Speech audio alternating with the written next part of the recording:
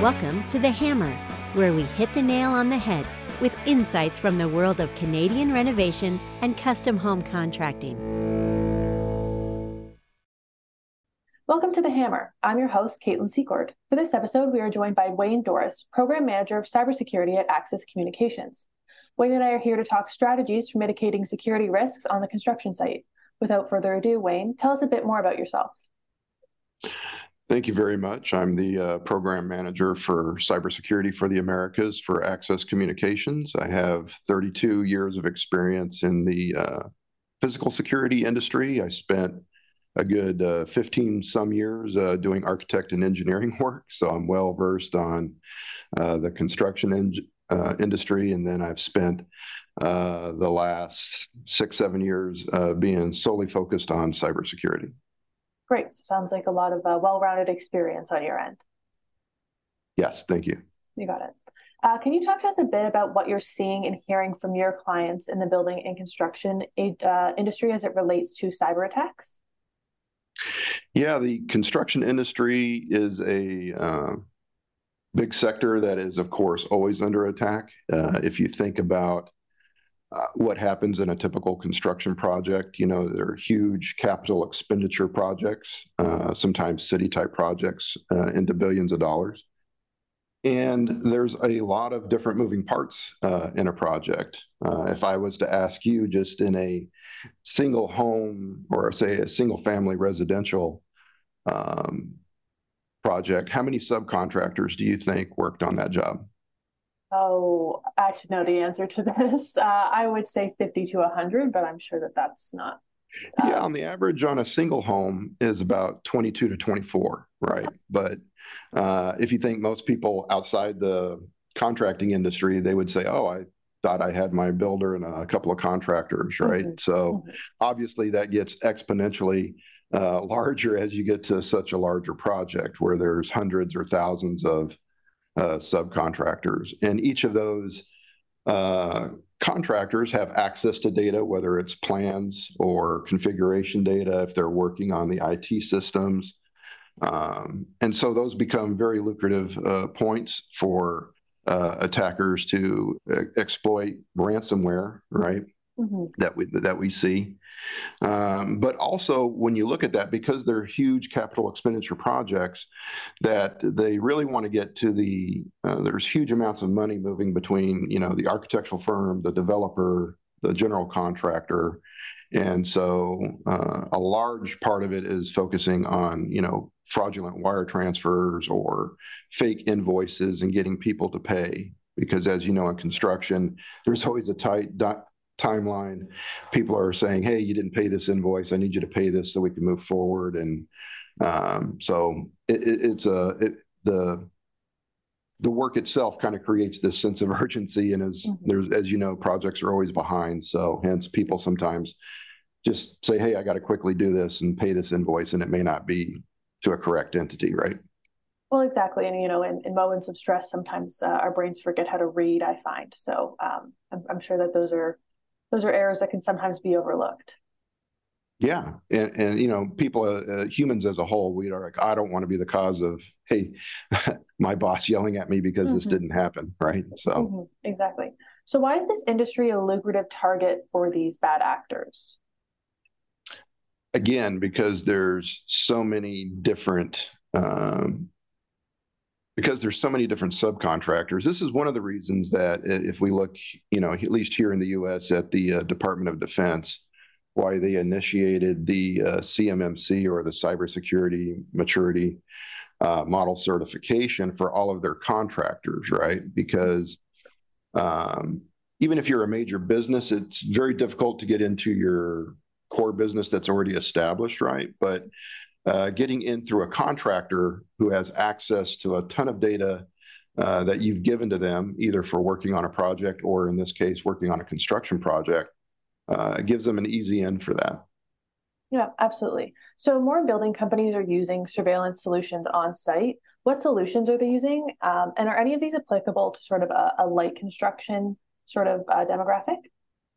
Yeah, actually, it's for every construction demographic. And in fact, I would say even in smaller construction projects, it's probably more critical. The same way that we see, the attack surface in small and medium businesses, in general cybersecurity, that particularly if it's a smaller project and you're using a subcontractor that is not, very big, say a smaller shop that only has 10, 20 people, how do you know that their protections on just their general IT infrastructure is as good as the major GC that you're contracting with, right? So sometimes there's a gap there in just regular cyber hygiene between the two different companies, and so it becomes an easy target for these bad actors to leverage. Mm-hmm. Absolutely. And what solutions are they using on site? Well, for physical security, in this case, what Access Communications provides, whether it's IP camera, IP intercoms, et cetera, we try to establish at least who physically can get to the site, and to provide remote capabilities to see what's going on in real time. So you would know after hours, hey, why is this particular subcontractor coming in working on this equipment? They weren't scheduled to be here. You can kind of use it for that. So physical security is part of cybersecurity as well, right? Obviously, if the bad actor has physical access to the actual equipment, then it's pretty much game over, right? It doesn't matter what other mitigations you've put in place. If they can physically get to an IT server rack or an IT server room, then they can put in backdoors or go ahead and make copies of configurations and know how to better exploit those vulnerabilities against the company itself. Absolutely. Is there any sort of, so there's been a lot of conversation, obviously, over, tech sort of becoming more prevalent in sort of the construction industry. Do any of these smart technologies sort of pose a risk, and how do you secure them? And what risk mitigation strategies would you recommend? Sure. Actually, I like to use the checklist that CISA put out, the Cybersecurity Infrastructure and Security Agency. They established these cybersecurity performance goals, and they have a nice Excel spreadsheet, kind of a checklist. And I kind of use that as a base of reference. And what I really like about the spreadsheet is, you can look at all your processes and say, hey, yeah, we're already doing that one. We're already doing this. And they have, check boxes for when you've done that. But what I really like, a lot of times, they have the boxes are set up so that you have cost, the impact, whether it's high or low, and the complexity of that. So if you're a firm looking at your cyber hygiene for your own systems and keeping data secure, you can kind of look through there quickly and say, hey, we're not doing this low level, but it has a high impact. So I'll give an example of that, right? So most of our equipment and most IT equipment has brute force detection to understand if people are repeatedly trying to use brute force methods to gain access through a password account, right? For a user password account. And a lot of times these systems report that in your system log, but if that's not being connected to your security, your cybersecurity incident and event management system, then you don't really know, right?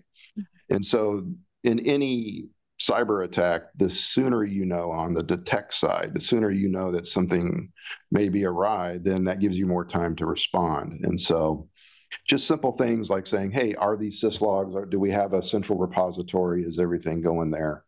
And are we ensuring that when, say, an access device has brute force detection going off, that the cybersecurity incident system is actually picking that up, and that gives the team time to respond to that? Absolutely. I think there's also, this brought up sort of an interesting topic of, this is obviously something very important to do for the sake of your business. And we sort of touched on small businesses, or those smaller contractors who, maybe don't have the resources that, larger companies do, or general contractors do. Have there been any sort of vocalizations about the concern of like privacy when it comes to cybersecurity systems and like softwares? Yeah, absolutely. Particularly in video surveillance, right? We have a lot of that. And one of the things that Access has actually come out recently with is our Access Live Privacy Shield. So kind of imagine you have a physical security operations center that it allows you to see people, but either faces or their entire body is kind of blurred. So you can still provide visual situational awareness without knowing personal identity, right? And then you can also record a unblurred screen with people that have sufficient permissions to then, if there was, say, somebody, some kind of an attack or some kind of incident that you had to review, then people with the proper credentials could look at the unblurred side and then continue an investigation. But it's there to help protect privacy in those aspects. So yeah, there's a lot of work in that Access is working on currently. Yeah, that sounds like a very interesting tool. Is there anything else that you want to share with our listeners today on this topic or on the future of surveillance and cybersecurity? Yeah, the biggest thing that I would say is that a lot of times in the physical security systems, you need to establish the same cyber hygiene, put the same mitigations in place as you would any of your major IT equipment. At Access, we certainly have on our website, access.com/cybersecurity.